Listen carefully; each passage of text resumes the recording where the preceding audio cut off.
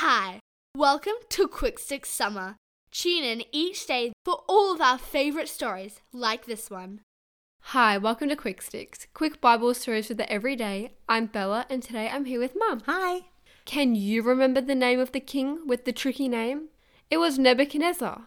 There were also some friends in our story. What were their names? They were Daniel, Shadrach, Meshach and Abednego. King Nebuchadnezzar had won a lot of battles and defeated lots of kings, so he was very proud of himself. King Nebuchadnezzar decided that to celebrate himself, he would build a huge statue and put it outside the city so that everyone could bow down and worship him. The statue of himself was huge. It was 27 meters tall. When the statue was ready, the king told everyone in the kingdom that whenever they heard special music playing, they had to come and bow down in front of his statue. If they didn't, they would be thrown into a hot, fiery furnace. Shadrach, Meshach, and Abednego were part of God's family, the Israelites. They had been taught not to bow down and worship anyone but God.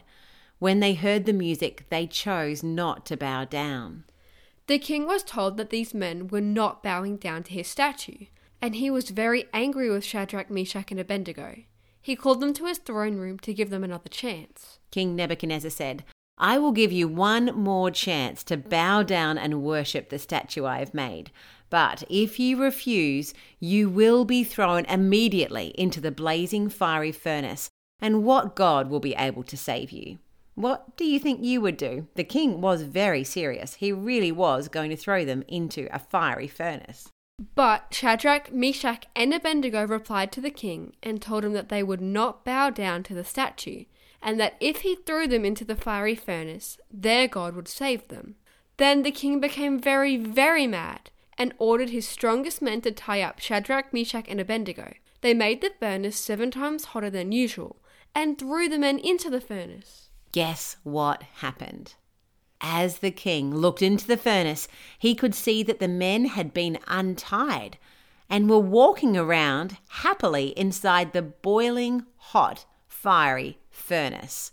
Then the king jumped up in amazement and exclaimed, "Didn't we tie up 3 men and throw them into the furnace? But look, I see 4 men untied and walking around in the fire unharmed, and the 4th man looks like God." Who do you think the 4th man was? It was God. He had come to save Shadrach, Meshach, and Abednego. The king yelled to the men, "Servants of the Most High God, come out, come here." So Shadrach, Meshach, and Abednego stepped out of the fiery furnace. They were completely fine, and there was no fire or burning on them at all. They didn't even smell like smoke.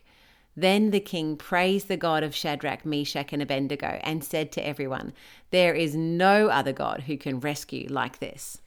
Then Shadrach, Meshach, and Abednego went home, and the king gave them special jobs in the kingdom. Shadrach, Meshach, and Abednego trusted God and did what they knew was right. God looked after them and kept them safe, even in a burning, hot, fiery furnace. And that's a good reminder for us today. Have a great day. Bye.